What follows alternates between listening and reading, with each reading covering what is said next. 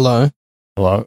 Once again, you join us on Shite and Sound. It's a podcast where I, Eutha Shite, And me, Finn Sound Nicholas. we talk about our childhood. Last week we unpacked, the different flavors of crayon we ate as a child, mainly me. Mm. I just always thought that the dark purple, not black, but dark purple always had a certain... Je ne sais quoi. Well, what you learned was that if you leave the crayons out in the sun, they get all soft. And of course, there's our episode 2 weeks ago. You remember what we discussed? Certainly do. I remember it like it was 2 weeks ago, Yeah. which is to say, not at all.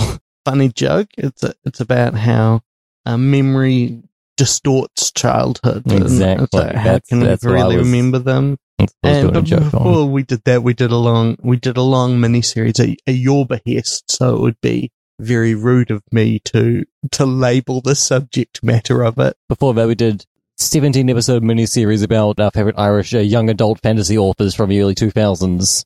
I mean, it was largely you reading verbatim all of the Artemis Fowl and Skullduggery Pleasant. Throughout the whole thing, I was like, do I include Rick Riordan? Like, I know he's American, but he's obviously got Irish ancestry, and Yeah. he's working in the same sort of area as John Colfer and Derek Landy were. Was I putting up metal? Because I was riveted. Always love to hear from our fans, our little shites. Shite heads. Shitheads, and they come in sounders. They said, we've loved you talking about the minutiae of childhood. We loved the, 2-day, 48-hour-long episode on scabs. Some people did think we were talking about people who crossed their union lines, but Well, I think that there are points where we spoke to both subjects. yeah, no, it's you like know? if you watch The Wizard of Oz while listening to Dark Side of the Moon, it sort of syncs up at various points. We love this, but we'd love to get you on real issues. People remember way back, our first episode recounting in detail the experiences of our births from our perspective. Episode 15 was the long interview with Chris Morris about the Peter Geddon episode of Brass Eye. Yeah, and who can forget when we had old Jason Gunn in? And he gave quite a confessional interview about how all those moments where he was, defining Irritating our on TV. defining our childhood. He was just smacked out of his head on Ribena. Just right in a sugar rush that no one could come down from. And of course, there was the follow-up episode where we had Thingy on to talk about childhood sexuality. Being as he is, the defining moment of sexual awakening for many young people in the country of Aotearoa. But I don't know why we don't normally explain this much about this previous episodes. We like to think that we're children at heart. Specifically, literally in Finn's case, because of that transplant. Yeah. Did it myself. You've never spoken about that. Yep. Okay. Go on. Which part did you do yourself? Well, the thing is, obviously my heart was failing. Yeah. I was diagnosed as a child with, I say as a child, I mean, 2 years ago. No. But you were and again, also... I like to think of myself as a child. When you were born, the doctor looked at you and said, I diagnosed this person as a child. Yeah. I was diagnosed about 2 years ago with having what they call congenital heart fuckedness. And they're like, mate, you're going to need a new heart. And I was like, okay, make sure you get me like a good one. All right. Luckily, there had been a school bus crash like that day, but I was diagnosed. And so they were able to like just do the whole waiting list. Because you were in that bus crash, you were the only survivor. Yeah, I was the driver. Yeah, I was diagnosed with congenital heart fuckness, and I had to go back to my job as a school bus driver. Yeah, I crashed the bus on accident, and so there was so many like good, useful hearts at the same time. They could do the whole waiting list for heart transplants. Yeah. And I was of course last on the list, so I got the last one. I got the last one. But he like took me into the operating room. I'm laughing with you. I hate this bit so much. It's good. It's not a bit. It's a true story. They took me into the operating room. I was lying there. They wheeled in this heart in like a bucket of dry ice or whatever. Yeah. And then then there was a fire alarm, and like all the dogs had like run out, and I was like, well, I'm just waiting here. I don't like waiting around for stuff. I prefer action to stillness. Yeah. Which is why I think that Bellatar's a hack, and only watch films by Michael Bay. They like to go out of a room. I was like, well, I'm waiting here. The heart's waiting there. It's not getting any fresher. So I took a scalpel, sliced over my own chest, ripped open my ribcage. Yeah, you spatchcocked yourself. Yeah, and pulled out my own still beating heart, like in the song "Bad Out of Hell." Took this child's heart, put it back inside myself, and then just sort of like pushed it all back in. I'm still very ill, but I'm on the mend. I've got some pretty big news for you, Finn. Yeah. You know how you Is don't... it that I'm under arrest? Yeah. Well, we joke. But you know how you don't listen to podcasts? No. You refuse to engage with new media, only vinyl records and light novels. Yeah. You. Am I taking a painting or a wood carving? Maybe an etching? You love a song sequence. You know how occasionally in public people will come up and be like, wow, are you Shite and Sound from Shite and Sound? That really relates to... I've learnt a lot about my childhood. Those are all actors that I've paid. This has not been podcast. This whole thing has been a sting. Oh, okay. I'm Detective Youthishite from the SSBCIT. That's the Suspicious School Bus Crash Investigation Team. Normally when school buses crash, the bus driver doesn't insist on flipping it. Now you've been nicked. How does it feel? You know, I'm not super happy about it. Quite frankly, the murdering. No, about getting nicked by the Rosses. Please, we prefer Bobbies. Unfortunately, I'm just saying. I've just got a text message from my arrest team, and they're about 3.5 hours away. What if we pick a subject at random, watch 2 films about step parents, and then talk about them on the podcast? Does that sound like a good idea to you? Sure. I knew you'd say that. Get on the ground, punk. Hello and welcome to Shite and Sound, the podcast where 2 comedians watch one of the masterpieces of world cinema and then follow it up with a critically reviled film that is similar in some way. Maybe they share themes, plot, actors or director. We want to see if counterpointing these 2 films can bring out some new information or insights. On this episode, we watched number 66 on the Shite and Sound list, Night of the Hunter, Charles Laughton's beautifully atmospheric, stubborn gothic Christian morality thriller. Our second film this week is My Stepmother is an Alien, Richard Benjamin's ludicrously horny slapstick and astrophysics family comedy.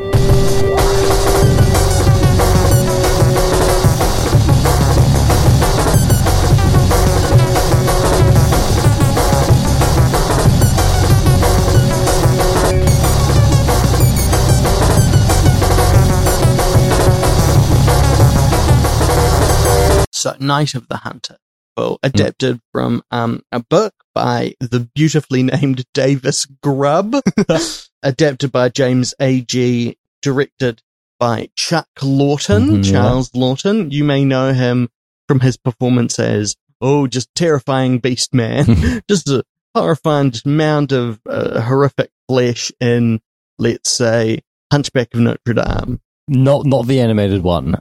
He was in Witness for the Prosecution, the Billy Wilder film. He was in Mutiny on the Bounty, not the Anthony Hopkins one. Spartacus. He was in Spartacus. Stanley Kubrick one. Yeah. I was gonna rewatch that last night, but I was like, no, it's 3 hours long. I want to watch Irma Vep instead, and I did that. So yeah, Night of the Hunter, Charles Lawton's only work as a director. No. He'd been a famous actor for like 20 years at that point, probably. Yeah. Started on The Stage. Yeah. In the theatre? Yeah. He put his mark on some of the old Shakespeare characters, quickly made a name for himself, first in the Ook, the formerly United Kingdom, where, he'd be in films, he'd be Henry VIII. Yeah, he was in films by Alexander Korda. Yeah. Yeah. He was in Hobson's Choice, a movie that my granddad tried to watch me once, but we couldn't find a good version of it on YouTube. Oh, no. So instead we watched Alfred Hitchcock's The Trouble with Harry, which is on YouTube in full. The first film role of Shirley MacLaine. It's a delight. Yeah, good one. One of the lost ones for quite a while. Yeah. But then, when they came back, they were all kind of overshadowed by my favorite U2 song. Yeah. He would transform himself through makeup. He was the Hunchback of Notre Dame. But also even looking at Witness for the Prosecution, the Bounty Private Life of Henry VIII, he is so rarely himself. The closest that I think I've seen is The Old Dark House, the James Whale film, which is basically just because he's not wearing makeup in it. He's not transformed himself. He's just pranking about having a good old time in an old dark house. Yeah, is he one of the scary ones in that movie, or is he being scared? He's being scared. Right. But his trademark, to me, is that he would play these seemingly monstrous figures with a desperate and often quite sad humanity. The thing that is telling about his Henry VIII is that he is someone who is very clear. He's still a monster. Henry VIII, not a good man. No. Having a good time, just getting rid of people. But Lawton founding the Church of England. Ugh. No respect for the papacy. Lawton really forefronts his kind of desperation, his search for happiness, and how empty that is. And so much of our modern take on Hunchback of Notre Dame as a story is down to his performance. Quasimodo could so easily be a character who is just monstrous. He is just Frankenstein's monster. Yeah. Barely human. But it is these scenes of him playing opposite the character Esmeralda. I cannot remember the actress's name, being I will protect you, and I can't hear the sadness of it all. Is really strong, and it is interesting how Night of the Hunter is a film that is about a very monstrous character. Absolutely. That's right, Shelley Winters. This is a call-out post. Reverend Harry Powell, played by Robert Mitchum, who is in Cape Fear. Yep. And Cape Fear.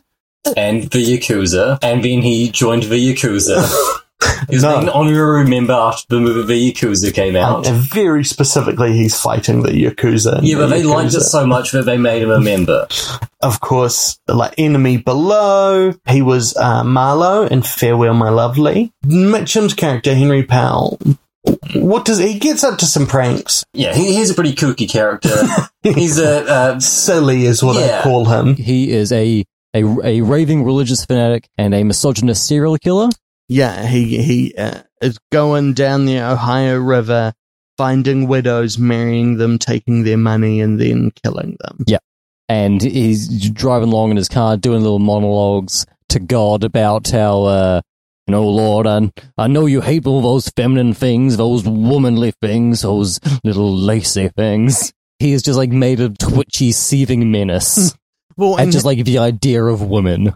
This is after opening shot of the film is an overhead shot of a bunch of children standing out behind a house playing hide and seek, and you see them all running off in different directions. One of them runs over to one of those diagonal cellar doors that you see opens into a staircase, and a kid who is doing the seeking comes over and finds him, and it cuts to close up shot of inside a cellar door, and there's just a woman's leg there, and then it cuts to him in the car, and you're oh. I think what the theory of montage is telling me is that these two images are connected in some way.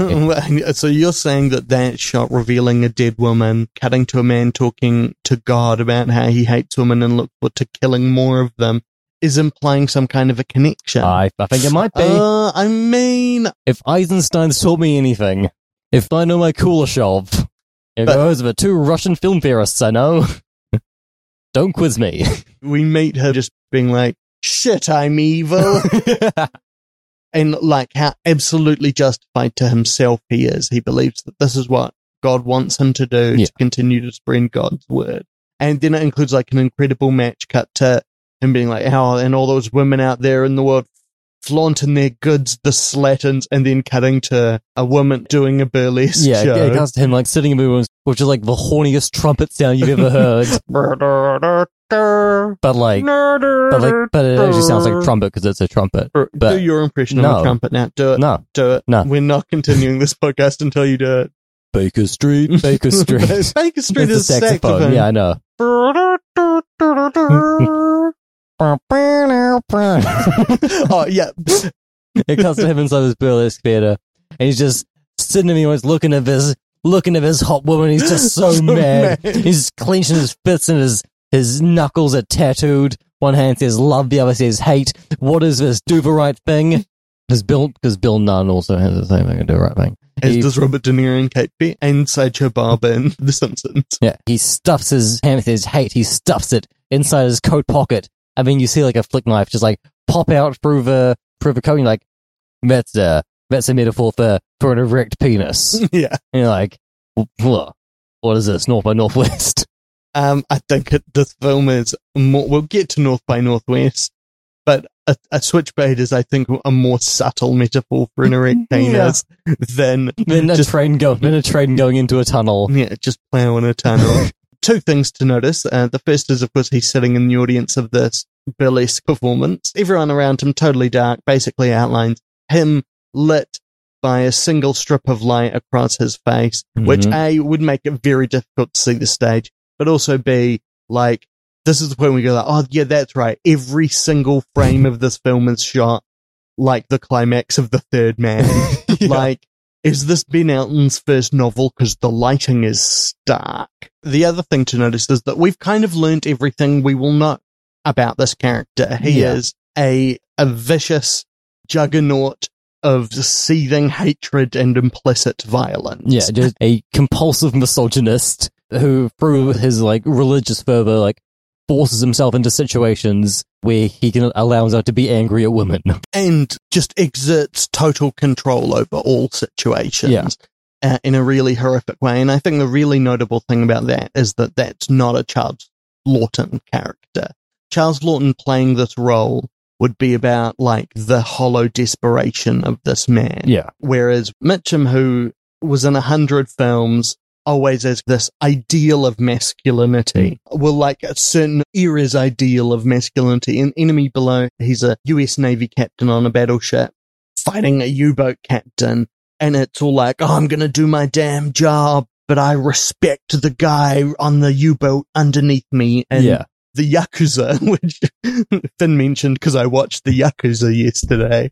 It's a film. It's Sidney Pollack joined. Yeah. To logline it is that Robert Mitchum, The Five Bloods, is, except it's Japan and World War II. Right. But it goes back to, make everything right. And of course, like the Yakuza, in that he's all about, I've always got to do the right thing. He's steadfast. He's very much in the John Wayne model. There are times in the past where he's played a villain, the initial Cape Fear being the obvious example. But in that, he is playing a psychotic monster, essentially. Whereas in this, his performance in Night of the Hunter is so much more in line with his hero roles. It is just that he's doing terrible things that the film know is terrible. Which just is like my thesis on this film is, like, I'm not a Robert Mitchum truther. I'm not here to be like Robert Mitchum is bad, actually. But I think of, like, the great all-time performances. I think this is one. I think this is the one where you can most clearly draw a line to, like, it being someone being incredibly well deployed.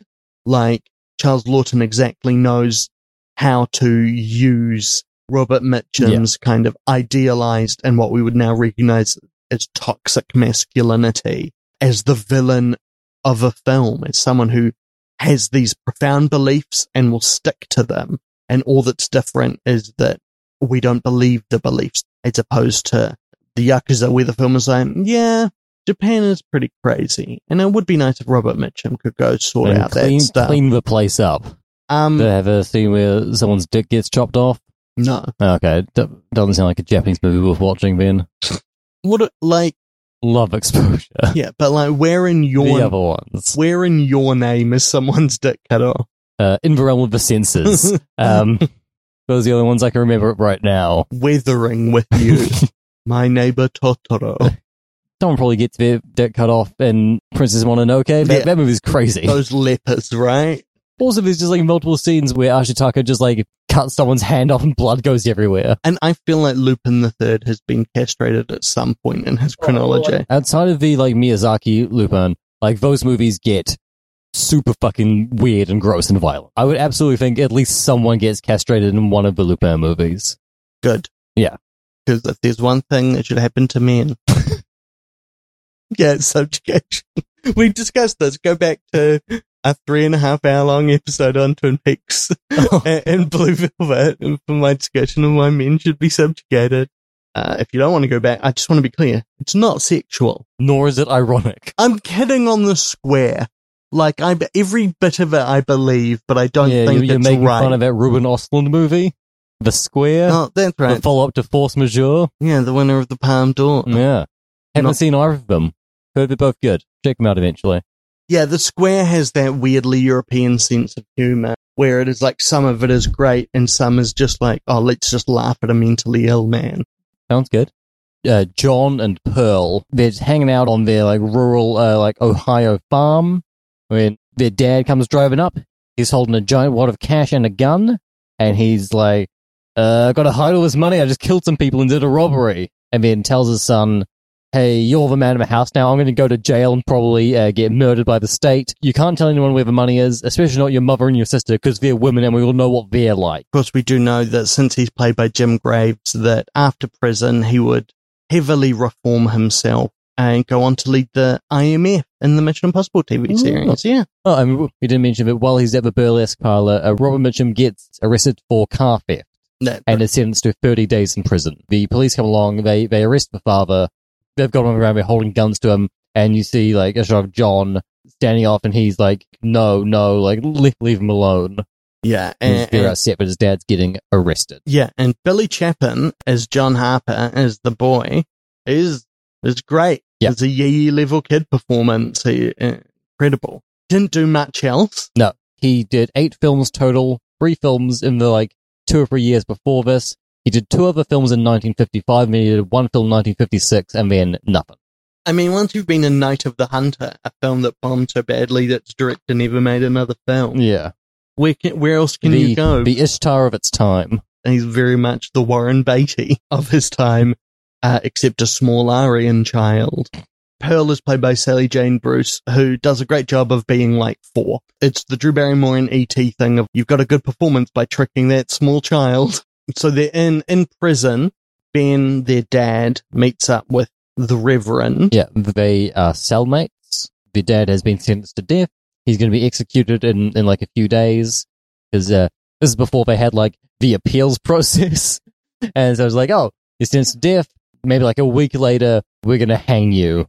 What? This is America, the greatest democracy on earth. Yeah. One of the things that I really love about this film is the like way that this film looks at like at state-sanctioned executions is the exact same way it looks at serial killers and lynch mobs. It is equally disgusted by like all of those things. Yeah. Which I think is good. So the Reverend finds out that he hid some money. He hears him talking in his sleep one night. Ben says something about some money being hidden. And Robert Mitchum is like talking to him in his sleep, trying to coax more information out of him. And then Ben wakes up and punches him in the face, and Robert Mitchum falls off the top bunk. Really would have been a lot simpler if he just punched him like a bit harder and he just died then. Or he just like fallen kind of weird and like, oh, now he's paralyzed. If you're convicted of a crime with the death penalty, why not then just do every fucking crime? Just kill that guy. And because they're gonna kill you. Yep. You know? Why don't you just purge? I don't know. I mean, do you want to try it? Okay.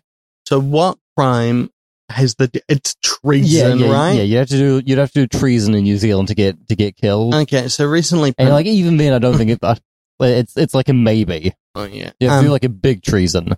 Well, okay, so let me just have a go. Prince Philip recently died, and I'd just like to say a good. The flag outside my house is still at full mast. Yeah, take that. And still, of course, every day I wake up, walk over to my shrine, being soaked with tears. And piss. Yeah, I've been buying I had to buy a new mattress every day.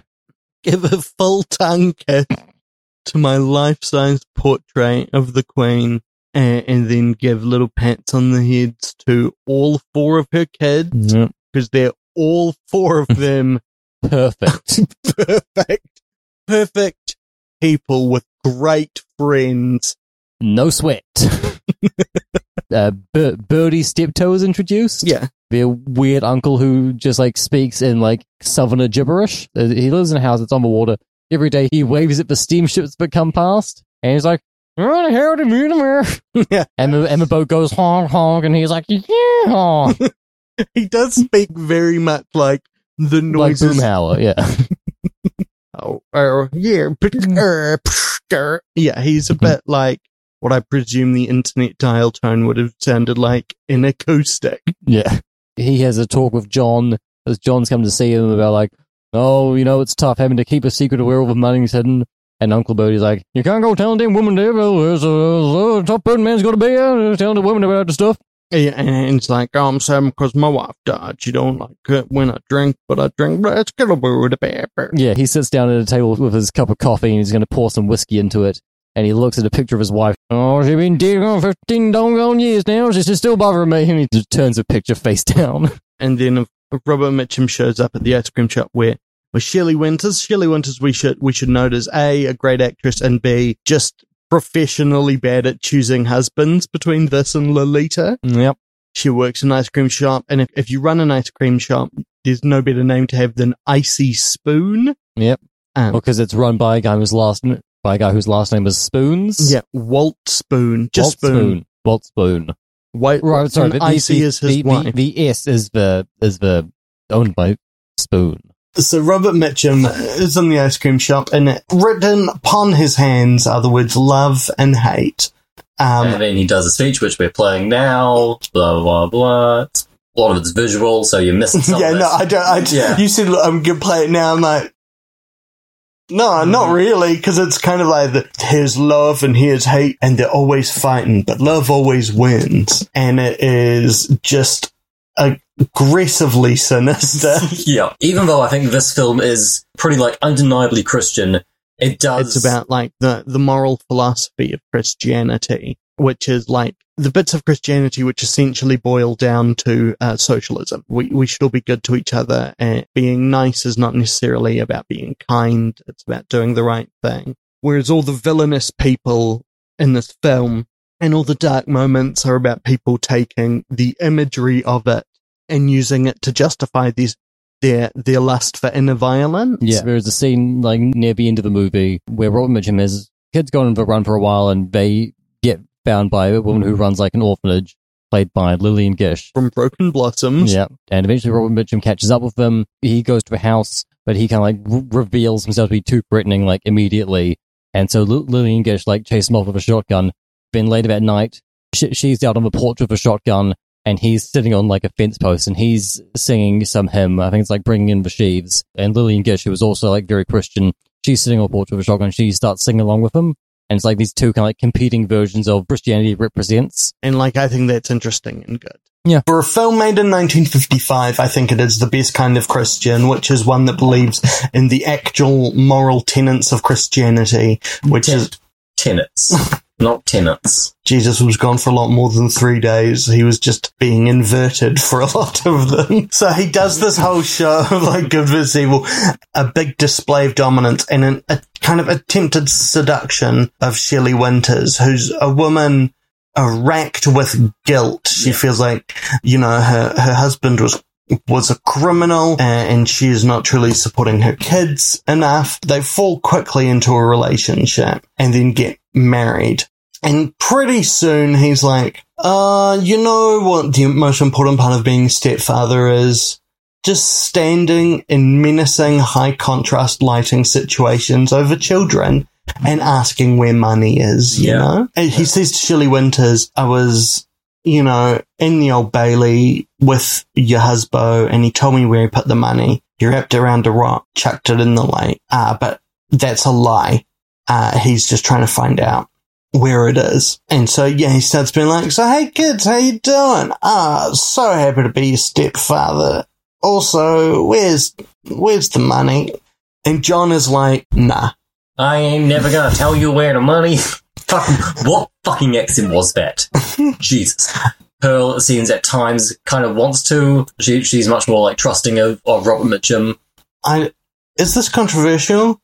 I think 4-year-olds are fucking idiots. Yeah, I think they're dumb as a bag of fucking rocks. John feels an incredible attachment to his father. Yeah. And still grieves his passing. Even when Robert Mitchum tries, now, me and your dad talked, and he told me to tell you to tell me anything you want, any secrets. Treat me like I'm your dad. And John is still like, No. This is 15, 20 minutes of the film, and what they are these incredibly high contrast. Like, it's less like grayscale than it is actually monochrome. Like, things are either blooming white or the void darkness, and everything traced in kind of beautiful relief as this just towering monster stalks through this house, terrorizing this family. After the scene where Robert Mitchum and Shelley Winters get married, there is a scene on their wedding night where Robert Mitchum is lying in bed and Shelley Winters comes into the room and she's like so happy that she's married this great man who wants to like take care of her and her family. She comes into the room wearing like a night dress, but basically without even like turning around to the bed, just says like, "Stop. Don't get into bed. I can smell your lust from here," and starts like berating her about like the like place of women and families and how her role is to raise her kids, and he's going to be there to help with that, but he's not going to sleep with her because he finds women repulsive and just wants to murder them and take their money. He makes her like stand in front of a mirror and just like berates her for like how sinful her body is.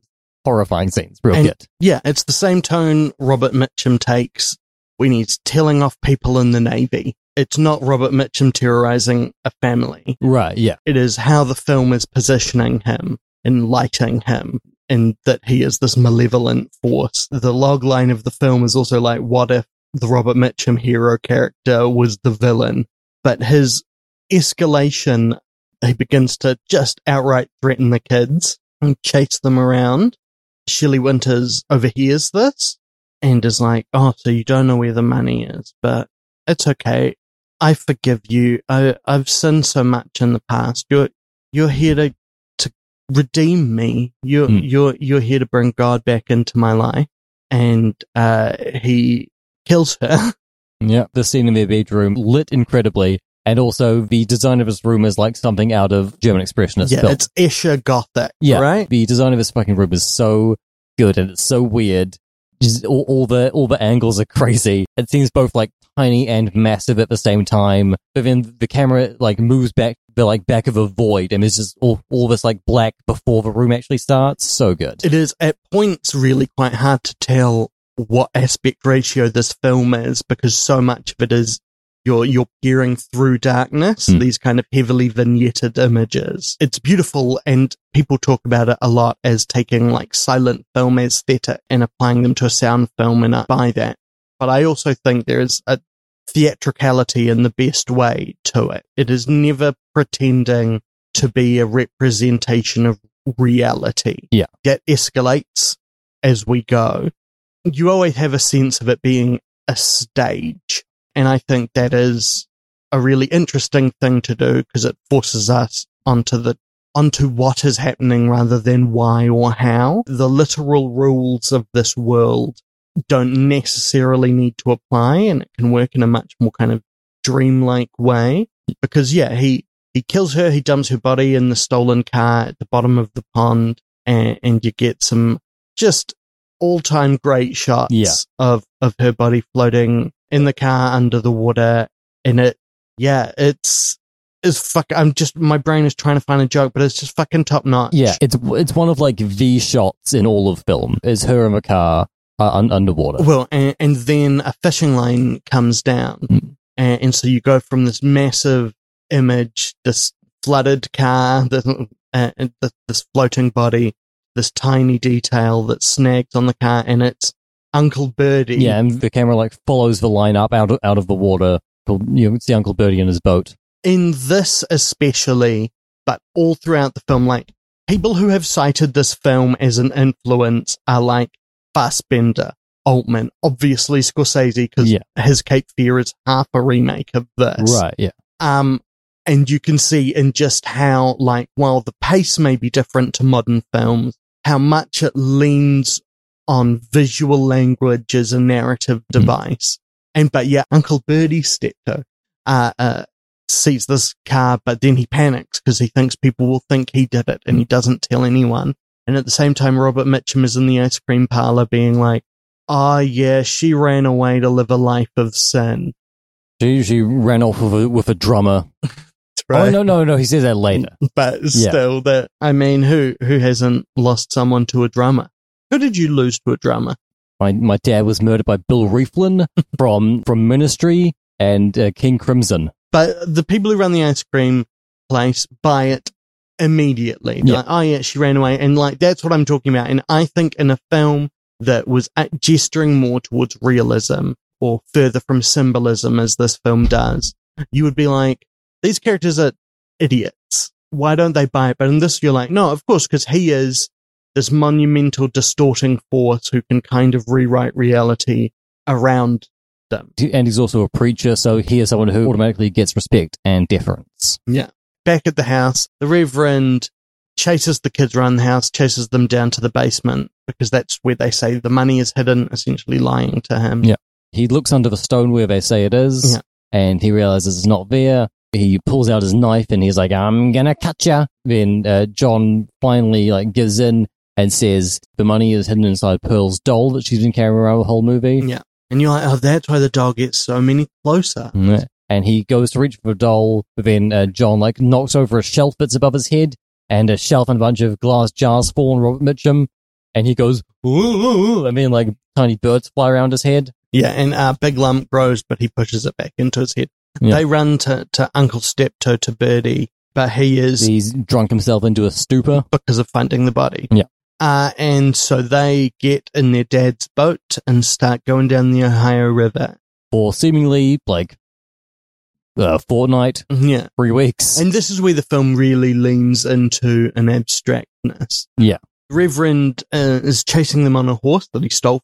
There's a scene later, back at the ice cream shop, they've got a letter from him saying, I took the kids down to see my sister, we're all having a great time, nothing to worry about. The wife is like, oh, see, it's all good, you said you thought the gypsies came and took them all. He's like, oh, the gypsies did come and steal that man's horse, they killed him as well, which is another, seems like kind of a throwaway line, but there's also I think more stuff going on in there about how they're scapegoating minorities. It's this white Christian preacher who is murder and thief around here. Well, and considering that it is the first thing we learn about this film is that there is a man and he kills people and thinks he's doing the right thing, but it's clearly wrong. Take the ice cream store owners who are like a cartoon of middle Americanness, and then be like, I can do it. It's barely subtext, is what I'm saying. This is not, and I love it because it's not a subtle film. And for 1955, the things we're talking that this film is saying are not subtle things in the film. And it is interesting to just go back a little in how the moment of Shelley Winters being like, you have been sent to save me. I've done such sin. You've been sent to redeem me. It is not a subtle moment. She plays it very well because she's great. Yeah. And an incredible actress, and no one does a bad job in this film. You need something that obvious in a film where all the other levels of meaning are that obvious. If you don't have a moment of the revelation of her logic and her humanity that's that big, it will seem like there's a bit of blaming the mum in this. Yeah. And this film obviously has a very, its relationship with the idea of parents is that it both loves and fears fathers and has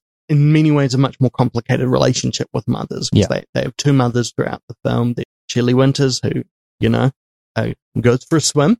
And then, as they travel down the Ohio River on this boat, this is where the film becomes expressionism. There are so many shots that are Robert Mitchum on a horse in profile, and the sky is white and everything else is black, and it might as well be a shadow puppet. Yeah, this is also when the film starts using lots of imagery of animals. All of the shots of him going down the river, wide shots from the bank, looking at the boat, will often be an animal in the foreground. Every time they come back to that sort of shot, it'll alternate between being a prey animal and a predator animal. When they first get in the boat, there's kind of superimposed an image of a spider web. Then the next time it's a frog, and then the next time it is an owl, then it's some bunny. And it just goes, then it's like a fox, and it goes back and forth between all of those. They fall asleep in the boat while Mitchum is kind of chasing, looking for them. He's singing hymns real loud and terrifyingly. And he has done before, but it is just absolutely giving this character his motif is him singing about how God is great. Yeah. I love any movie that gets how creepy Christian hymns are. This and First Reformed truly understand the horror of what those words in most of those songs mean. Yeah, this appealing to otherworldly absolute power. Yeah. To exert control through love is, an overwhelming threat. Mm. It's an incredible choice, and like Mitchum's got a voice on him too. Like there's something about how his kind of tangled chords reverberate that it becomes almost subsonic. It becomes like the awkward horror noise. There's something that makes your skin crawl. Mm. They go to the house of some woman who's giving out food to orphans, and they each get a potato, and then they just start eating these potatoes raw, which of course just made me think of a joke from the Ship to Shore with L. Ron Hubbard episode of the Andy Daly Podcast Pilot Project, where Paul F. Tompkins as the astonishing Martin, a magician and debunker who has been brought onto L. Ron Hubbard's ship, is talking about why he believes what he believes, and he's asked if he believes in potatoes, and he says, "Of course I believe in potatoes. I've held a potato in my hand. I've eaten it like an apple." I mean, Lauren Lapkus playing a character called Lettuce says, "It's weird. You're weird and bad." But they fall asleep in the boat one night, and they are woken by a woman named Rachel, who is Lillian Gish, this kind of ornery grandmother figure who we find very quickly runs kind of a household of foundlings. Some orphans, but also some children who were like given up by their mothers because their mothers needed to work, and yeah. Strays. And she seems very judgy of these mothers. And she's very judgy of the kids as well. Like, when we meet her, she's like, "Get out of there. I'm going to cut a switch. Come on." And then she starts hitting them with like a branch immediately. And then it cuts to her giving them a bath, and John gets up and runs away. Like, he runs behind a bush, and she also runs behind a bush. I mean, you see her like spanking him for like a while. She takes them into town. It's a farm. They're selling apples and eggs. Yeah. And you see that she is kind of inexplicably beloved by her community, and you realize that the love is not inexplicable because she is like, she does the right thing but not always the kind thing, and she's looking after these people and hoping to give them their best lives. Well, also because it's a movie from 60 years ago, about a time 30 years before that. Yeah, that's true. But no, but like there is something in that, and the oldest girl, her name is Ruby. Yeah, Ruby's like 14, 15, something like that. I thought she was more like 16, but who can tell? Yeah. Kids these days, they're so young looking. She's off looking at boys. Yeah, it's like the last battle, the final Chronicle of Narnia book, where all the Pevensies go back to Narnia except for Susan, because she's forgotten about Narnia because she got too interested in boys and lipstick.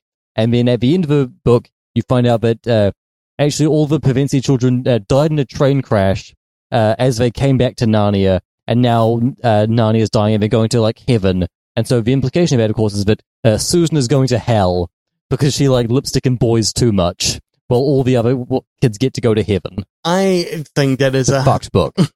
No, I don't see any problems with it. It should be illegal to let Catholic morality anywhere near children. I don't think we can start legislating. Well, I fucking can. Okay, start a political party. What would it be called? It would be called the No Catholics Party. Okay, great. Yep. Who are your voting base? Protestants, I guess. No, I think that's a bit harsh to Ruby, the character in Night of the Hunter, because she's off being a bit curious. I don't think the film was judging her. I think it kind of is. The year after she was in this, the actress who played Ruby was in a movie called like The Runaway Daughters. We read the plot synopsis earlier, and it seems like it's about a young girl runs away from home, and then because she likes boys, and then a bunch of awful shit happens to her, and she deserves it. Night of a Hunter isn't going to like that level with how it's judging her character, but I think it still definitely takes Mrs. Cooper's side on this stuff. Because my read on it, I agree that we should definitely take into account actors' other work around the time, and that's why I can't stand for Indiana Jones, because that man is the president. Yep. He should not be in such dangerous scenarios. Yeah, I can't believe that he'd be looking for the Holy Grail when he was too busy on the Mosquito Coast. Witness.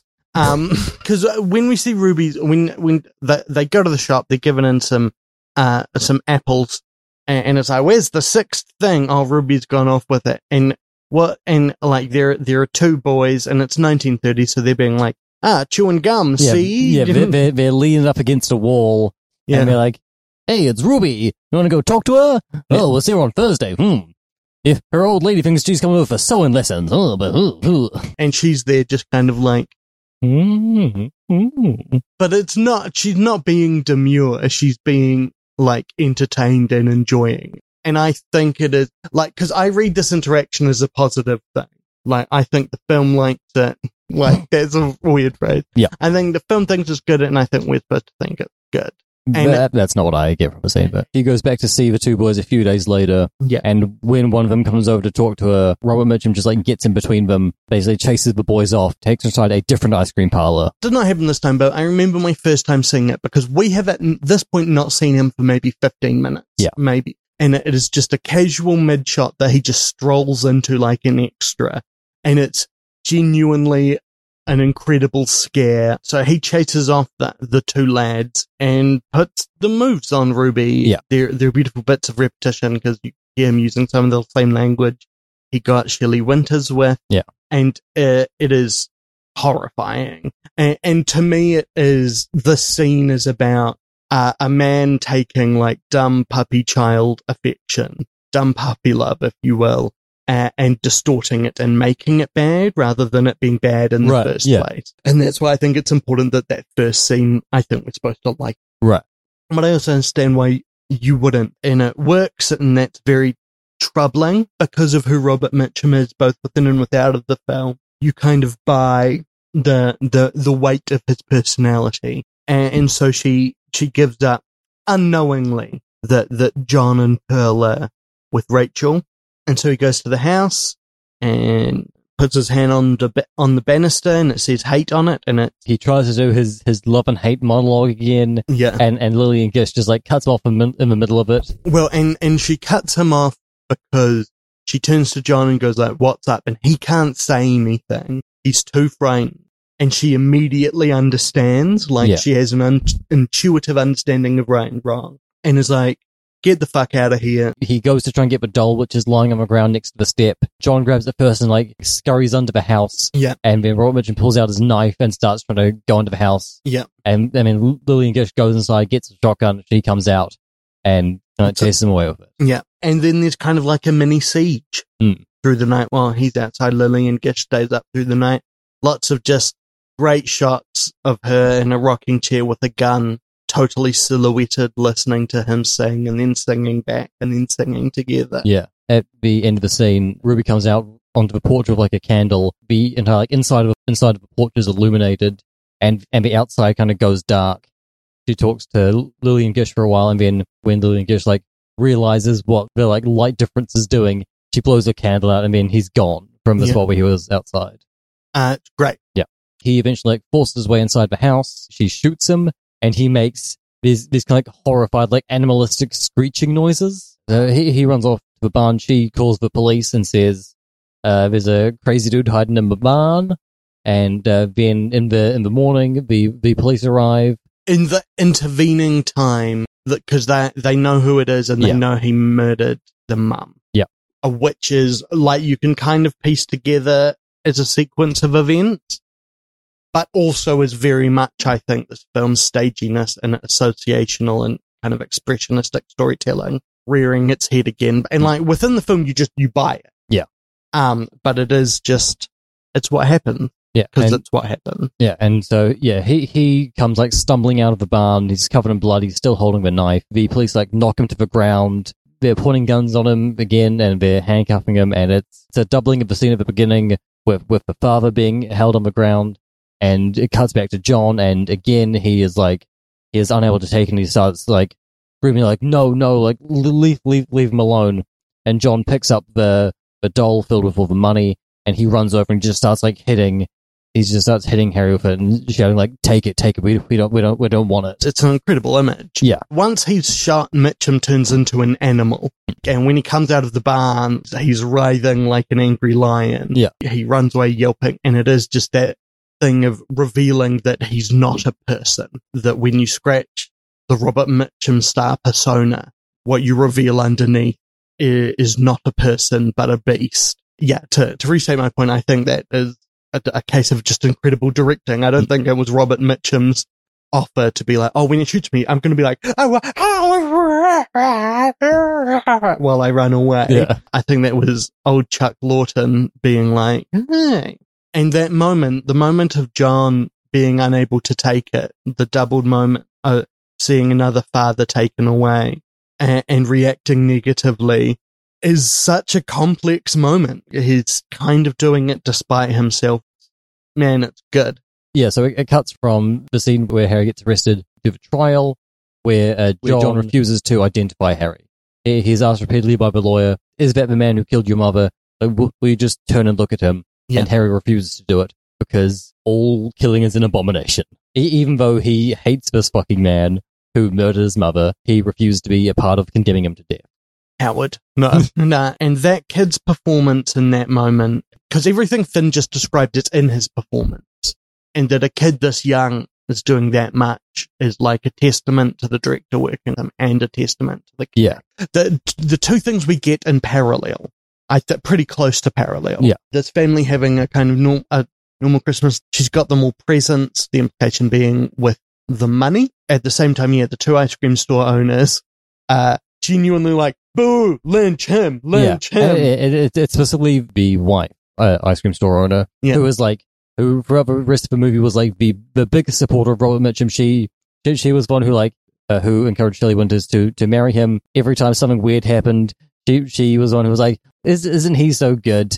Now she is standing up in her courtroom screaming, lynch him, I mean, leading a lynch mob through the streets. And when she sees Lily and Gish and the kids at a diner, she leads the crowd and shouting at them and booing them. They're like, you didn't identify him. Ah. Yeah, it's a nightmare. It's a riot. It's the seething mass of people. I think that there's a very deliberate turn towards an interesting thing is that you see Mitchum throughout the film attempt to evoke religious fervor in people. And it only ever occurs in terms of solemnness and self-hatred. This is the action where he gets the people together the most in kind of the most religious way possible, a riot, and it is distinctly horrifying and bad. And again, like a distinctly complex thing to express. The film is condemning this riot as much as it is condemning, well, not as much as it's condemning wife murder, because that, I think, is much worse. And there are many good reasons to riot. That's just, isn't one of them. Yeah, but lynch mobs aren't a good version of a riot. Unless it was like, let's go watch The Straight Story, guys. I gotta tell you, saw The Straight Story recently in the theatre. Not a lot of people at that screening. No. Incredible movie. Not a lot of people going out to see that one. Walt Disney presents The Straight Story. Yeah. His G-rated film. Yeah. The only one he doesn't have a writing credit on. It's Christmas Day. Lily and Gish is in the kitchen cooking up some din-dons. All the kids have bought her a present. Yeah, they've all made her something. And I think each one of them has made her a different pot holder. That's right. But then John hasn't got anything for her. So he walks out of a room. He walks over to a fruit bowl. He gets an apple and he wraps it in a doily and uses a peg to close it up or whatever. Yeah. And then he hands it to her and she's like, oh, this is the best present of all. Which I don't know if it is. Yeah, it is, because it's like, I am a part of this family. I'm giving and receiving love. It's symbolic. And also maybe Lily and Gish is playing a Shinigami. Yeah, she just loves apples. She tells them where their presents are, and they go get their presents. She has gotten John a watch. Yeah. She's gotten Ruby a brooch. Yeah, which is like a brooch that he promised to buy her, Harry, the Reverend. Yeah, I think so. The watch is one that John was looking at in one of the first scenes of the movie. But when he's looking at the watch, he's like, wow. And she's like, yeah, it's a real loud ticker. And I mainly got it so that there's someone around here who actually knows the time. And he's like, it's the best watch I've ever had. And she's like, well, I can't have you with bad watches. And then he leaves. And then she looks into the camera and says, That's all, folks. While they are opening the presents, she does a monologue to herself or to God and kind of to us. Yeah, she like looks sort of past the camera. Yeah, she does a whole thing about like, oh, children, we bear their burden. There's such a heavy burden that we place on children. They bear with such strength and fortitude. She's doing that sort of thing. Yeah, children abide. Yeah. For me, that moment is about someone being like, I welcome and I love people by letting them being part of a family and a community and giving them worth and value rather than control and destruction. And I think it's an incredible way to end a film in being like, let's care about kids. Because it's also like her point slightly earlier while they're opening presents is like, kids go through some hard shit. Yeah. And they abide, they weather it. And I think it's real cool. Yeah. And then the also what the Carol Reed film The Fallen Idol's about. Yeah. Yeah, no, and like that's good. Yeah. But this is like, I love this film. Right, yeah. I think this is like a gold star all time. Like, this is a film where I'm like, I could understand myself one day being like, oh, it's the best film ever made if we only had to save one film. And this is a view that has only grown recently as I've gone and really engaged with Charles Laughton. Because I think Charles Laughton is a generational actor and skill. And like, I connect very personally with his mission, which is like, I will find monsters and then I will find the humanity in them, like what beauty is in them, the ugliest of things. Yeah, because you just wish someone would find the humanity in you, a monster. I mean, I was going to leave that implicit, but like actually, yes. my sincere answer to that is yeah. Like, it's not for nothing that I answered that. Who would play yourself in a biopic of your life with Charles Laughton? Who would play you? I have no idea. Can I put someone out there? Sure. Norton.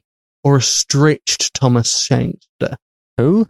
Thomas Shankster, the kid from Love Actually. But yeah, no, I look at Charles Laughton as this man who understands monstrosity, and looking at this film as something that is not about coaxing a Charles Laughton performance out of someone, but is about building a film that operates in the same way, which is that you have this monstrous face, which is Robert Mitchum with love and hate on his knuckles, right?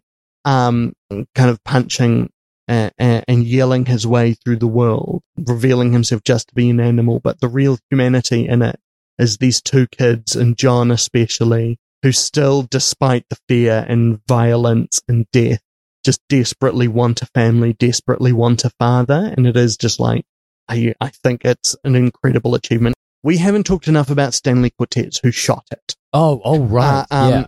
Who shot The Magnificent Amberson, shot The Three Faces of Eve, shot Shock Corridor and The Naked Kiss. Yeah. There's this incredible sense of light and dark in the film. And that the touchstone you want to go to is noir, but it is much further than that. Yeah. It is much starker than that.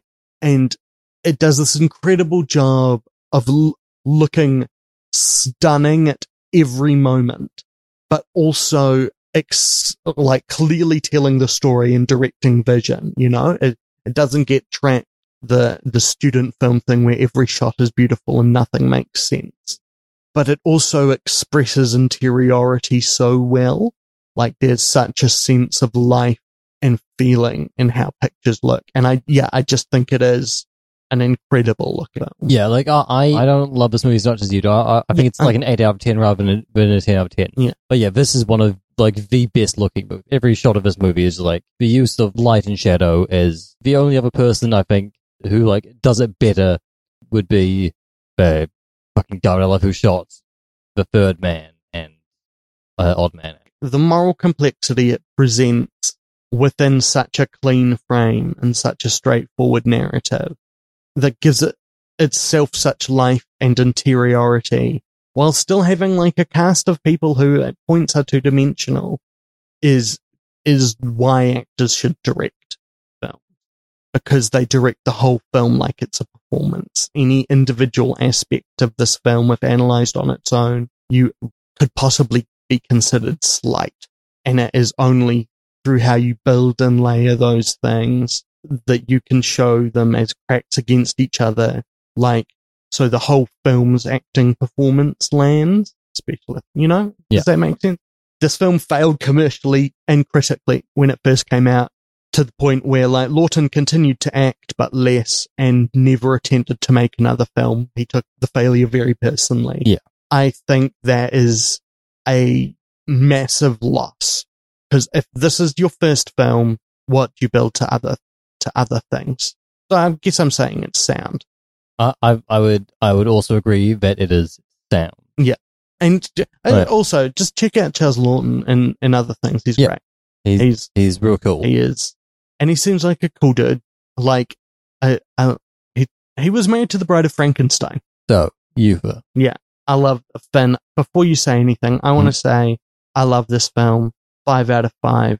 And I will not bear anyone holding an opposing view at all. Like, honestly, we're going to fall out a little over the fact that you merely think it's very good and not one of the all-time greats. Now, would you like to hear a 1-star review of this film? God damn it, Finn, yes.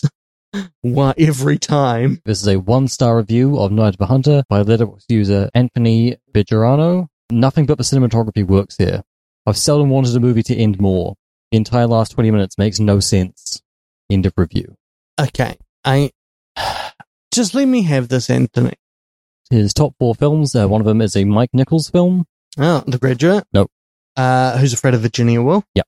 It's a good one. It's a goodie. His second is a Nolan. Give me an oblique clue that will make it entertaining.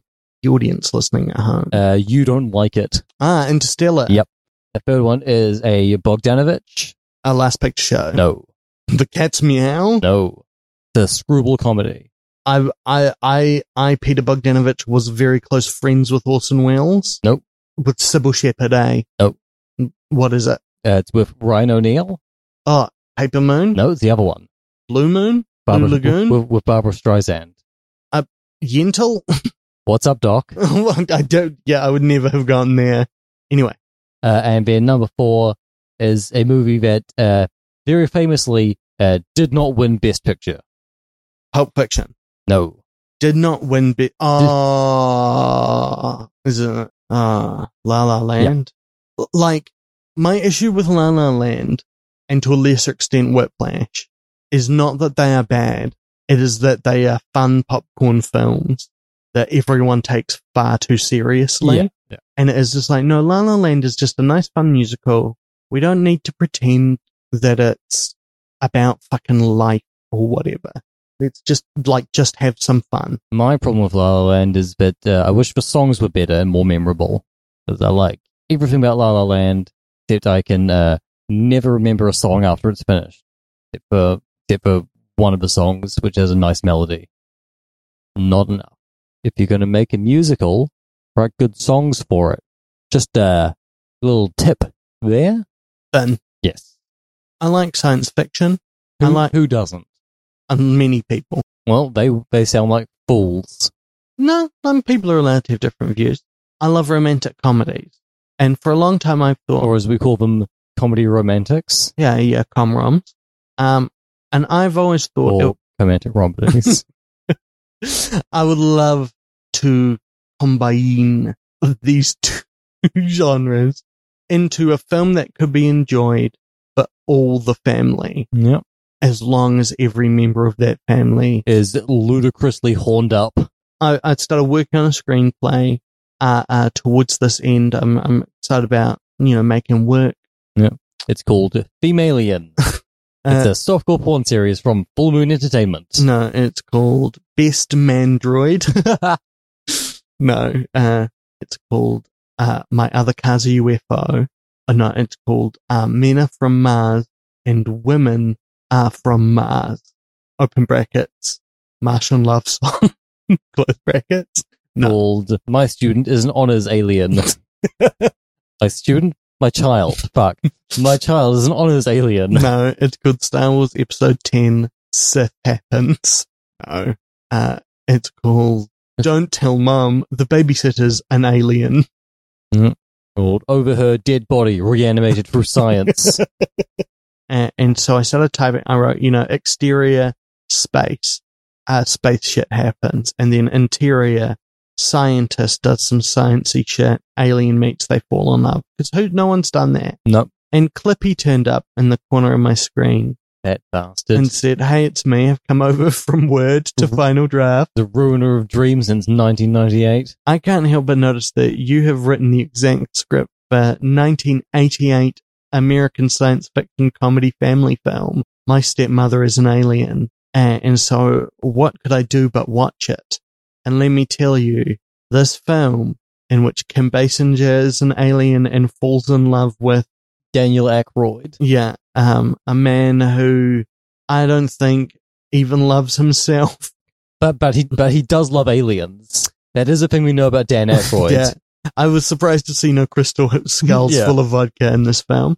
Whereas Night of the Hunter's relationship with parents is a fraught and complex thing, right? It shows many shades, and it also is honest about the fact that there's a desperate need for protection and care at the center of it. Whereas I thought My Stepmother is an Alien would present an interesting counterpoint to that by, in some way, because the title tells me, this is going to be about the relationship between an alien stepmother and introducing Alison Hannigan as Jessie, Yep. Dan Aykroyd's widow scientist's daughter. When I saw the title, I thought, oh, is this a prequel to the porn film My Stepbrother is an Alien? When I first saw the title, I thought, fuck yeah, this is gonna rule. And Well, it's directed by Richard Benjamin. Fuck yes. And yeah, that Richard Benjamin, which is to say, Finn, who's Richard Benjamin? Richard Benjamin was like a big actor in the 70s. He was the lead of The Last of Sheila, which is a really good mystery film. He was the lead of Westworld. He was in a bunch of stuff in the 70s. He was like a big guy in like Hollywood films in the 70s. Yeah, I thought there would be some comparison to be made in how it represents family and being a child. Mm. And like the severe majority of the relationship between Alison Hannigan as Jessie and Kim Basinger as Celeste is the scene where Alison Hannigan sees Celeste drinking batteries as they were cans of Coke. Because she's an alien. She's an And so she doesn't eat regular food ever. She also doesn't sleep. She just drinks battery fluid. Yeah, like the juice boxes. Maybe it's some D battery she got from a hardware store. Maybe it's a car battery that she will just lift out of all the cars on the street. Well, that's the point is, and then a second time later, Alison Hannigan sees her drinking from a car battery. These are the only two times in the film we see her drinking from batteries. So it is like, is it a Schrodinger's cat thing? Does she only drink from batteries when children are watching? Because she has psychic powers. Was this film originally 3 hours long and they had to cut out a bunch of stuff? This film was first pitched in the early 80s by Jericho Stone, credited in the film simply as Jericho, as a drama allegory about child abuse. 3 writers later, it was, because it's about a child like not being believed about. Like, yeah. But like the whole of their relationship is Alison Hannigan sees her drinking batteries, and then was like, "Dad, I saw her drinking batteries." And then Dan Aykroyd's like, I'm too busy getting my fuck on. Like, and then later it's like, "Oh, she's an alien. Dad, she's an alien." No, she's not. Oh, we're a happy family now. Mm. And it is. What is your Dan Aykroyd take? I don't know, because I feel like most people who have a Dan Aykroyd take were like, around to experience the beginning of Saturday Night Live. Yeah. Like I've seen Ghostbusters. I've seen Ghostbusters 2. I've seen most of Blues Brothers. What about Blues Brothers 2000? No, I haven't. I've seen Coneheads and I've seen this. Like I've never really like explored Dan Aykroyd either as a like actor or a filmmaker that much. And so I don't have a take on him really. I enjoy him a lot in Ghostbusters, but I think everything else I've seen him in hasn't really lived up to that. But I would like to see Nothing But Trouble someday. We'll do it. It'll be on the list somewhere. Right? We'll figure out a thing to pair that with. Dan Aykroyd, or as I call him, Dan Hackroyd. I like, he was in a lot of, like, as you say, a lot of things that I was shown when I was young, so I like. Yeah. Your Boast Gustas, Driving Miss Daisy, his Oscar-nominated performance in Driving Miss Daisy, and Blues Brothers. And I look back now and I just feel like, because, yeah, I don't have that grounding of knowing who his persona is. And like, even though he is Canadian, there's still something like very American about his entire like career and about like his persona, which I think like really doesn't fully translate, like, especially outside of something like Ghostbusters. Well, and I think we have the perfected version of Aykroyd, which is Tom Hanks. And like this film, well, they both started off in the like sort of like same sort of stuff. Yeah, and then Tom Hanks evolved, and Aykroyd just kept on trying to recapture that type of comedy. But like the first steps of Hanks's evolution was going from doing comedy to doing romantic comedy with Splash, and like this is post that. Yeah, and I think is very clearly consciously trying to give Aykroyd a splash. Yeah. It's very notable that he is almost all of the jokes are on Basinger, and of course John Lovitz is there because, you know, it's a film from the 80s, so John Lovitz has to be there. And like, I love John Lovitz. I love well-deployed John Lovitz. But so much of this, like, I love The Critic. Just rewatch The Critic, and the 60% of jokes in that show that are still acceptable politically are hilarious. And it's just unfortunate that the other 40 are hate speech. Most of his jokes in this movie are just like seeing an attractive woman and then going, humana. Wouldn't you like to see John Lovitz acting a scene where he jizzes himself to death? Like, I would very much like to see a scene where John Lovitz orgasms and enjoys it. It goes on too long. He starts concerned. It starts to hurt him and then ultimately kills him. Like, I think John Lovitz would kill that scene, you know? Is he on Cameo? Like, they distinctly don't give Aykroyd jokes. He gets a pair of socks out of the oven at one point. But like, that's... And he's like, oh, they're dry. I've been cooking them since yesterday. Yeah. And it is just absolute horseshit. And like the comedic engine of this is that Kim Basinger from LA Confidential. Oh, okay. And many other things, is an alien, sexy alien on Earth. Dan Aykroyd is a scientist who works at SETI, the Search for Extraterrestrial Life. He does some sort of experiment at the beginning of the film with like a colloquy, just like a made up science bullshit. I absolutely do not wish to give this film the respect of remembering this level of detail about it. So they're doing some sort of experiment where, like, if the clogloscope goes over 300 bloop-ons, the whole thing will explode or something. And he's warned by his boss, "Don't let this happen." But they're shooting some beams into outer space to try and make contact with other galaxies. And they're doing this during a lightning storm, and their giant satellite dish gets hit by lightning, and they're using the lightning to power the Klubons to make the beep boop noises. Yeah. And then something goes wrong, and like a piece of electricity, a piece of machinery malfunctions, and it goes up to it's up to 700 bloop-ons. And then they are able to send this message faster than the speed of light. And it goes to someone's foot in space. Well, no, not the foot. This bit I like because it's kind of 80s retro tech. They're tracking how the signal is on two CRTs, and to show that it has gone further, on the map on the CRT tube TV. The map doesn't get smaller. It's so big it goes onto another TV. Yeah. And there's like lots of nice 80s, 70s, like burned onto the film stock lighting and like scientists, and John Lovitz is there at a party being like, I'm okay, what's going on? And it's my Pacino playing. Yeah. And like, it's not bad. And then we cut to, no, it's like, it's fine. You know, it's entertaining. Like, I could understand it. Like, if I had seen that sequence when I was like a 10-year-old, I would be like, fuck, I'm into this. Like, I am a child and I get it. And then it cuts to to Hannigan's, Alison Hannigan, her first work before she was the best actor on Buffy, and then the best actor on How I Met Your Mother. How I Met Your Mother, and then the best actor on... She's on something now. Anyway. Well, she's also the best actor in the American Pie movies. Unless you're a massive Jason Biggs fan. No, I just Or love... Stifler. You love Stifler? Yeah. She's the host of Fool Lust? Yes, she is. Working with Penn and Teller, everyone's dream.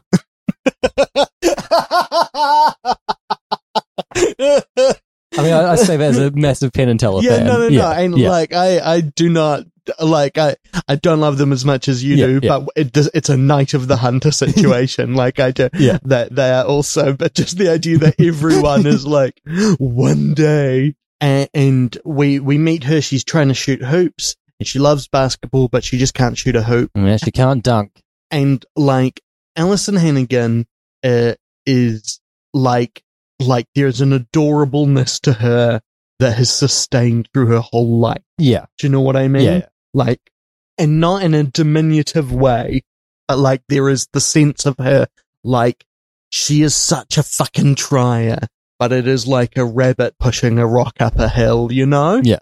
And this scene lands that so well. So up until this point, I'm like, this might be fine. Then, it cuts to space, then a spaceship, and then in a white void, what do we see? A lady's foot. And how long does it hold on this shot of a woman's foot? About 17 years. Yeah.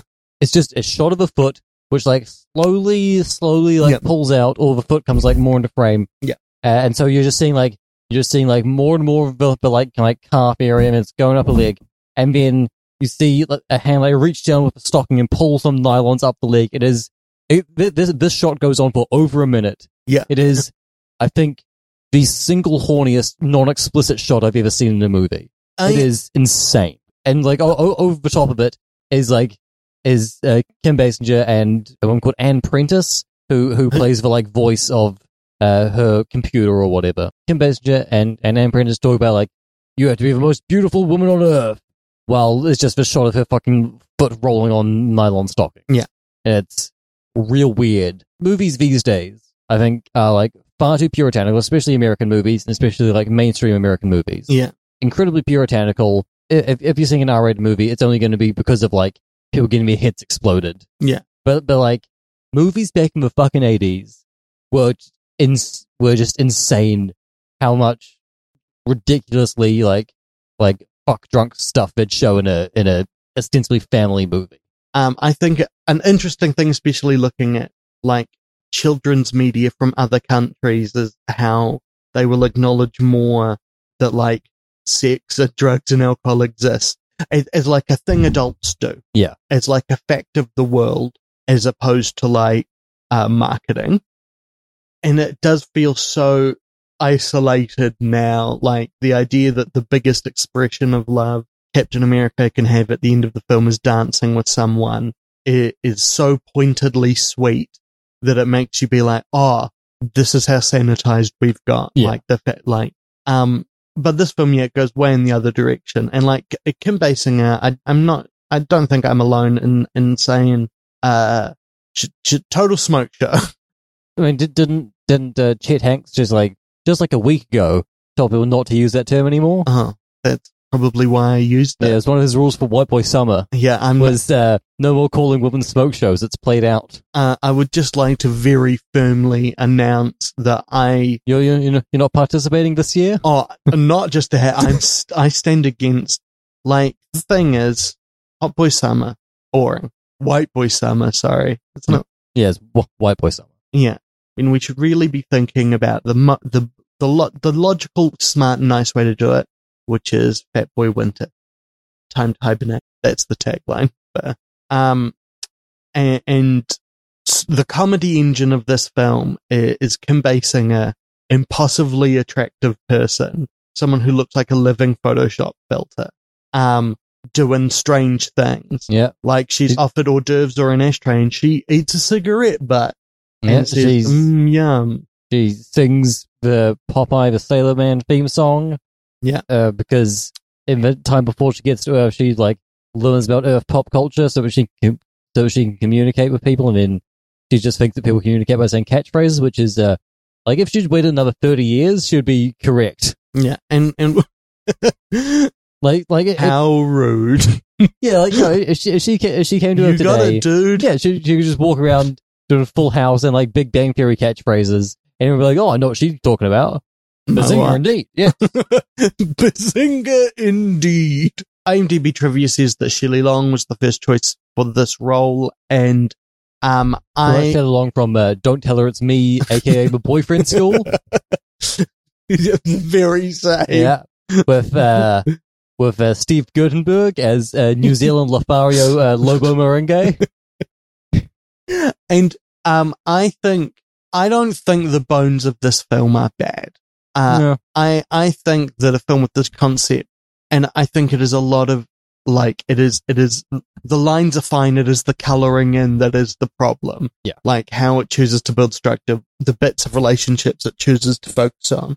And I think one of those is that I think, basing it, like, I'm about to say she's not a comedian, and that will sound like I think she's bad. And I don't think she does a bad job. She's not a comedian. It's not funny enough. Yeah. Like, it's not a failure, but it is, like, you need someone who there's a scene where her and Dan Aykroyd are kissing, and over his shoulder, there's the screen of, like, what kissing is. Yeah, and it's showing scenes from 40s movies, and it's showing like animal mating rituals, and it's showing all sorts of stuff, and she's copying everything that she sees on the screen. And she does a good job of it, and like the scene is long and has no music, and you're like, oh, they're planning on this being a laugh riot. But like the very fact that she has not spent decades of her life the way crafting like what is the perfect weirdness. Yeah. Like that a comedian brings you for this kind of material. There are many circumstances in which non-comedians do great in comedy. This is not, I'm just talking about this circumstance. And like that I think is a big one. I think asking us to buy, like, Aykroyd having the Tom Hanks and Splash role, does not work for him because I just don't feel charmed by him, and there's something really sleazy. Yeah. And then the film just begins to really focus on their sex life. Yeah. In a way that feels very that's not uncomfortable. Like, it's not, there's nothing in it where I'm like, this is problematic. But there's just heaps where I'm just like, sex is hilarious. I frequently laugh during it and cry and vomit. Have you seen The Exorcist? But it feels in this like such an easy shortcut to, like, there's a joke where she's like, I need to look up what sex is, and her magic handbag, which was showing her the kissing stuff, is like, this is what sex is, blah, blah, blah. And then it, like, prints her out a VHS copy of Debbie Does Dallas, and then, like, Debbie Does Des Moines, and then, like, Debbie Does Dusseldorf is the third one. It's the third one. And, like, the joke there is just, like, sex. Well, the actual punchline of that is, well, Debbie sure does get around. But you know, and then she learns about sex, and they have sex, and it's great. But then the next scene is like Alison Hannigan fixes herself breakfast, which is like a Pop-Tart with jam and maple syrup on it, and a can of Coke, and she cuts one of the Pop-Tarts in half and gives it to a dog. Yeah. Like, oh, that dog's organs cannot handle that. that dog is fucked. But then, like, then Dan Aykroyd comes like dancing into the room, and his hair is all, like, every single strand of his hair is like pointing directly upwards or out. Yeah. And he's dancing into like a room. He's stuck his finger in his socket. Yeah. And he's just going like, and he's like spinning around and stuff. And when we were watching, I made the joke, oh, Dad, what were you up to? Oh, just fucking. And then it is legit like, then it's like, oh, Dad, what were you up to? And he was like, I was kept up all night with this new lady. And it's like, oh no, so you are just like... Look, she's 13 now. I know. She's old enough to learn about the world. Let's go over quickly that the scene that is there clearly to establish that maybe he needs to get closer to her is when she's like, Dad, look at me. Do you notice anything different about me? And then he goes, no. And he goes, I'm wearing a bra for the first time. And it's just like, oh no, oh, I understand why people are like, men should not write women. Then, of course, there's the incredible generation-defining joke of him saying, well, did you get the right strap size? And he was saying, it's cup size, Dad. And yes, A-. Oh. It was like, what are you doing, Jericho? They're immediate. She's like, I have to go away tonight because the signal has done something to the gravity on her planet. And they have to send another signal, and then she'll go back, of course. And she has a meeting with 3 projected spacemen who are wearing like nuns' habits. Yeah. And like, you've got to kill him and then get out of here. And her handbag, who's also her computer, is like, yeah, let's kill him. And, blah, blah, blah. They all drink lemonade. The end. She decides to stay behind. They send the signal. That morning after they have sex, Dan Aykroyd proposes to her because he's a maniac. And, like, this is the point of the film where it's like, the good pitch version of this film doesn't have an extended sequence of them hilariously boning. There's also a middle sequence before, like, after she's in the bathroom learning about what sex is, and before they have sex, where she walks back into the room, and there was, like, 2 minutes of her, like, in, like, a shift now, like, walking in slow motion towards the camera, hair all around, she's, like, strutting and being all sexy, and there's, like, wind, like, blowing around and stuff, and just forever. It goes on forever. Well, and there's no reason for it to be in a children's movie. It is using the thinnest cloak of irony to evoke sexist imagery. Yeah. And it's not fun, and it's not funny, and it's also not, like, sexy either. No. Like, it's not, like, it's the kind of thing where, like, if this film was actually as hot as it is horny, if you understand the distinction I'm making. Yeah. Like, you could be like, the problem with My Stepmother the Alien is that, that film's not really for kids, but like, like it's Bound, Yeah. You wouldn't call Bound a family film. No. I mean, depends on the family. Seth Green is there for a scene. Yeah, and he, like, oh my god, it's hilarious. He's so tiny. He's got massive braces. He's a real short man, and you just get to be like, oh yeah. Because like he shows up to take Alison Hannigan on a date. Yeah. And he's like, oh, it's like, I wonder when they start working together again 10 years after this, and they start dating again in Buffy.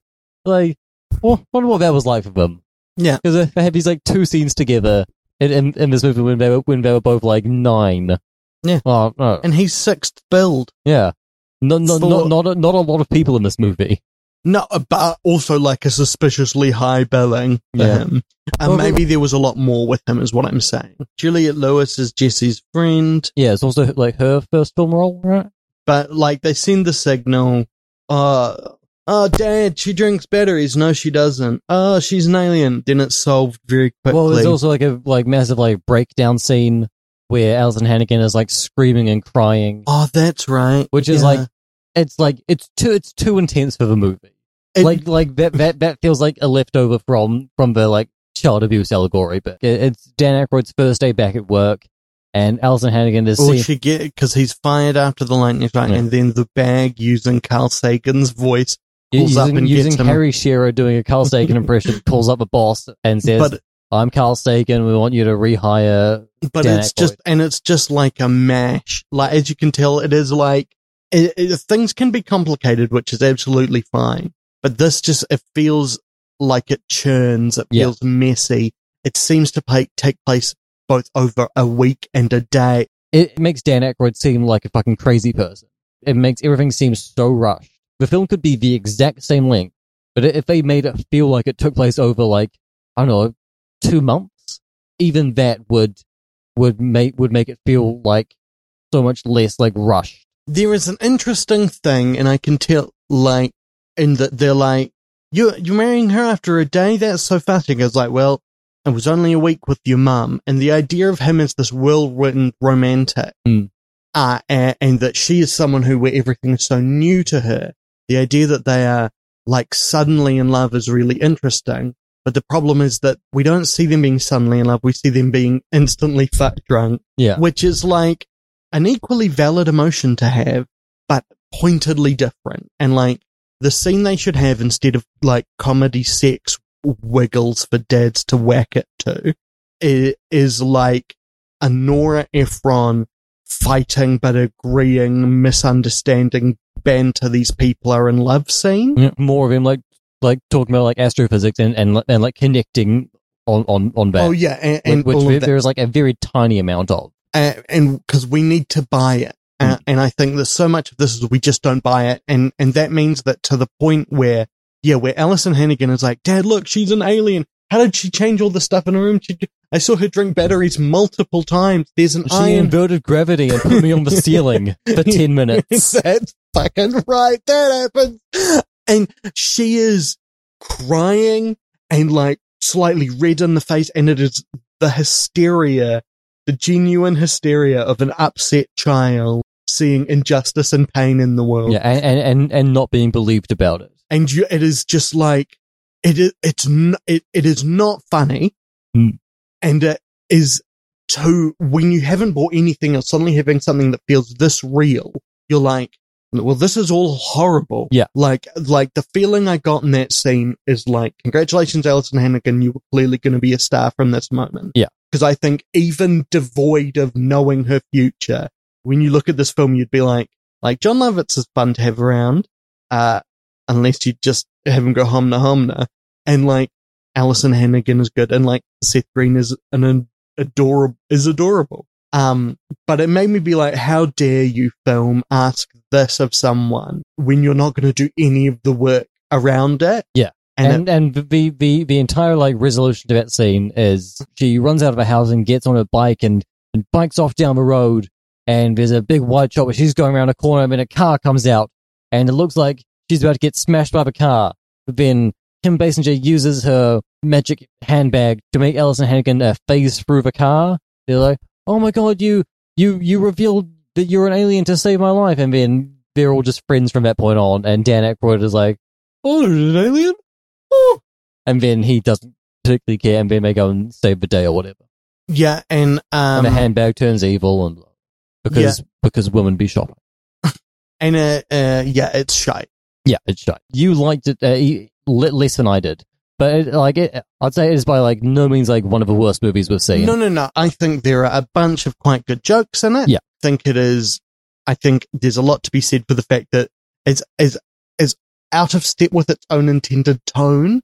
It is. I think like it's nice to see this amount of horniness in an 80s film where none of it is about like people tricking each other into sex. Yeah, that's and fair. I was very worried when he was like, let's have sex, and she was like, yeah. As soon as I found out what that is, I was like, oh no, this is going to become like, let me show you. Yeah. But no, she does research and is like, oh, that, I want to do that. Yeah, and you're like, it's the way to play it. It is that so much of it is a mash, and it's just not like there's a good version of this film. Yeah. And it feels so apparent what the mistakes made along the way were, that merely getting like a fun, like if this was on TV and my child was like, can I watch this?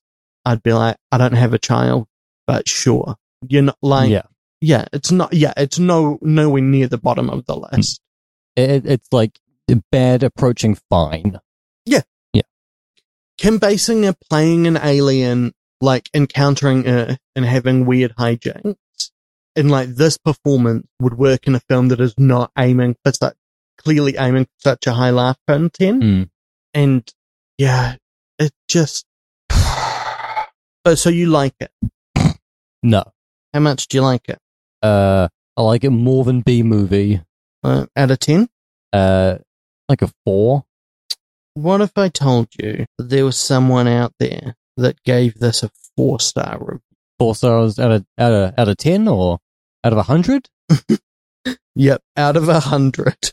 No, out of 5. Oh, wow. Zico Trinity, who gave it 4 stars and a heart on a social media platform, Letterboxd. And they've gone, my favorite bit of Ulysses is the section of the final chapter that contains no grammar. Yep. And clearly in a reference to that, Zico Trinity's review, it's the same. Okay. Okay, I'll try and get this all out. I grew up watching this. I would rent the VHS every few weeks when I was young because I enjoyed it so much. I've always loved the scene where it says your penis is a weapon and the eye opens up wide. Haha, I've always loved this movie and it has a really good cast and it isn't too great with CGI, but I overlook it. I just like watching the movie and not really trying to super judge it, but I feel 8 out of 10 is a great score for this wonderful movie. It's funny, romantic, and I enjoy seeing it again. Here is the thing. Yep. I don't think there's much CGI in it, and the special effects in it are John Dykstra effects. Yeah, I believe it's Dykstra. But like, the UFOs, like, it is clearly on a small budget, which it did not even make back. There is some like good miniature work with a giant satellite. Mm-hmm. The problems with the movie aren't like the effects or like how it looks or anything.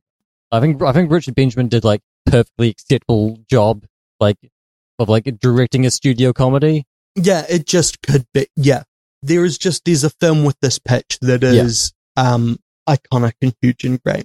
Now, this Zico Trinity. Are you interested in playing with me to guess their top 4 films on Letterboxd? Sure. Okay, 1. It's not The Host. Is it The Host? No, it's not The Host. Right, there's multiple movies called The Host. Yeah. Not either of them? Not The Host. The Lovely Bones. What has a host but isn't The Host? The Guest. You're moving further away. The TV show Bates Motel. No, you're further away. Is it a Korean movie? Yeah. Oh, Parasite. Yeah. I mean, it's fine. It's a threequel from 1992. Different name. It's not like a XX3, if you know what I mean. It's another shift in genre. First one was horror, then horror comedy, and this is more like comedy action. It's like a Tremors movie? Kind of, but not. Does it have like a monster in it? I mean, Bruce Campbell probably is a monster. The Army of Darkness. Yeah. Right. God, Okay. What a film. The next is what I would call, of his golden years, like his big era, the Pauly Shore film no one talks about. It's not Biodome. Okay. It's not Encino Man. Okay, because those are the 2 I know. Yeah. This is the one with Khaled Gugino. Okay, I do not know this. Called Son-in-Law. And the last one, it's about, it is just hard to think of clues that are not, directed by someone called Tom Holland. All right. But not. No, the director. Yeah, the director. It's Ookie and Spooky. Is it Addams Family? No, that's Sonnenfeld. Right, but it's like, oh yeah. It's about, there's despite what its title says, I think it is both not for children and wasn't easy to make. Recent remake features toys heavily. Well, a toy. What year is it from? 1988. Same year as my stepmother is an alien. Features toys. Well, a toy. A toy. There's a prominent toy. Beginning of a franchise. I do not know. I'm not sure if the lead character's name is short for Charles. Inaudibly Finn says, Child's Play. Yeah. There's made a fucking lot of these. Yeah. How many of them is Jennifer Tilly in? So we can find you fun. Who cares? You can find the show on Twitter at ShiteSoundPod, or you can email us at shitesoundpod@gmail.com. Theme song is The Nux by Kazam Blam. Check them out on Bandcamp. Also, our website, shiteandsound.com. Where can people find you? On your various socialized media is at YouthALibs, UTHRLIBES, Facebook, Twitter, Instagram. Don't use any of them, but if you do, follow me. Sign up for my newsletter at the Dean's List, bit.ly/YouthALibs. What are you watching next week? We are doing a Billy Wilder double feature. Yeah, Wilder and Wilder. We are doing 1950s Sunset Boulevard and 1981's Buddy Buddy, starring Walter Matthau, Jack Lemmon, and Klaus Kinski. I have no idea what happens in this fucking movie. Yeah, but I love Billy Wilder, and I've never seen Sunset Boulevard before, but very, very excited for this double feature. If you like the show, tell your friends. Yeah, why not? Like and subscribe, share and enjoy. And that just leaves us to say, movies are good. Even bad one. Go watch them.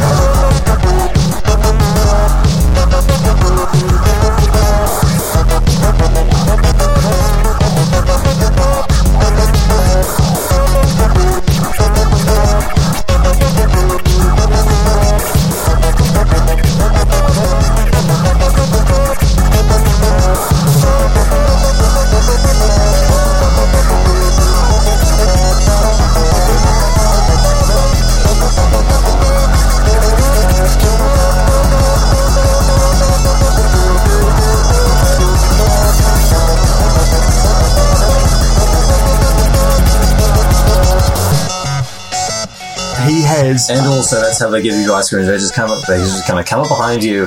They just kind of get in real close. And they make you hold the ice cream cone. And they get in real comfortable behind you. And they just put the scoop and then On top of what? the ice cream cone. Oh, right. And then you don't have to pay because you've already paid.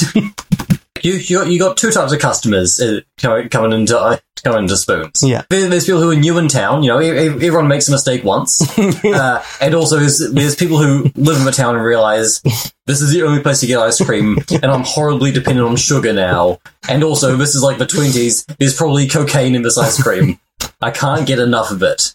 Okay, but then... We got the upper section and the downer section. half the ice cream has cocaine, half of it has heroin in it. Oh, shit. You're describing a dream. That's... Okay. And what's wrong with what... So you're describing this as if it's a comic set piece, and you're doing a very good job of it. But the bit I'm losing is that often jokes have to be stating something in a way that's slightly wrong, and you're of course stating this as if it's a good idea, and it is. Yeah, so because it's in the 20s, and like a little Willie Burroughs comes into the ice cream shop, and he gets some of that heroin ice cream, and oh boy, his life's never the same again. Good. Sounds like he had a great time. Yeah. Then he hung out with Jack Kerouac, and he wrote Junkie, and then he shot his wife in the head. Yeah. Yeah, it's all Walt Spoon's fault. Well, and it's... William Burroughs' wife would still be alive to this day. Okay, I don't care how much heroin you're on. I don't care how much heroin you're on. It's never a good idea to play William Tell. Just don't do it. I just think that is it Spoon's fault that they got him addicted? Yes, but it's the government's fault for not providing him with methadone sorbet.